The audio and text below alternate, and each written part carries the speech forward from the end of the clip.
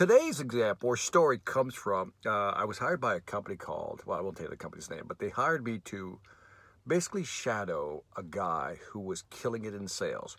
The guy's almost like 65, 70 years old. His name is Larry. And Larry's just killing it, right? And so he's outselling like 1 to 10, like he's outselling the sum of 10 other salespeople. And so company calls me and says, hey, Victor, we'd like you to kind of, document Larry's sales process, so we can figure out what he's doing to sell so effectively so we can train our other salespeople.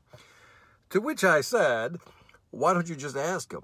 He said, we did. We asked him. I said, well, what did he say when you asked him? He said, all he said was in his southern voice, he says, Victor, we just go in there, close the deal, just talk to the customer, I close the deal.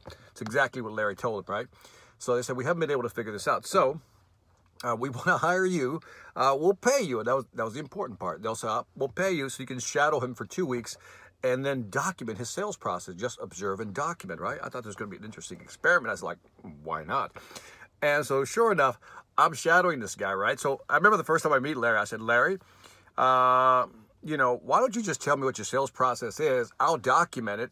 We're over at Taco Mac. It's a place here in Atlanta, Georgia. You can have beers and burgers. And I said, why don't you just tell me, what your process is? We can document this right now and save us 2 weeks of me following you around.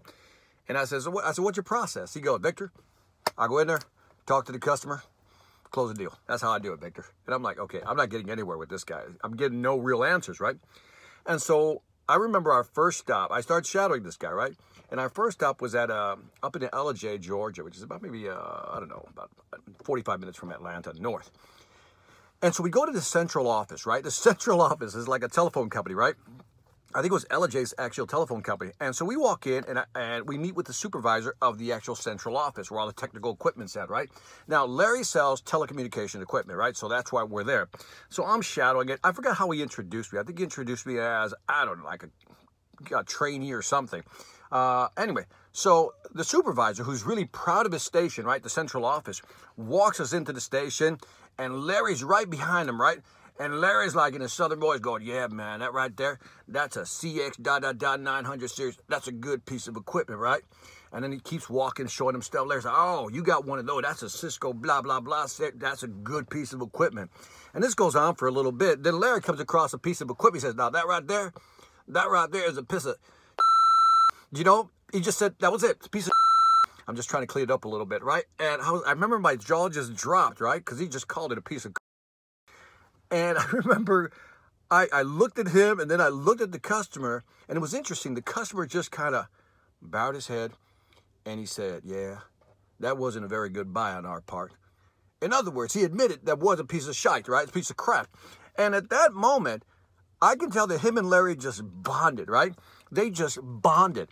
And that taught me a lesson. That was the first lesson I learned, shadowing Larry, is that being direct, being honest, being authentic with your customers does pay off. And I think that the supervisor actually loved the fact that he called them out on that, because he had talked about all the good stuff, but he says, but that right there, don't know why you bought that. And this was part of his process. He was always very direct, very honest. He was never rude. And that was the interesting thing. He was never rude. He was a true gentleman. It's just like when he had to say something, he just had to say it.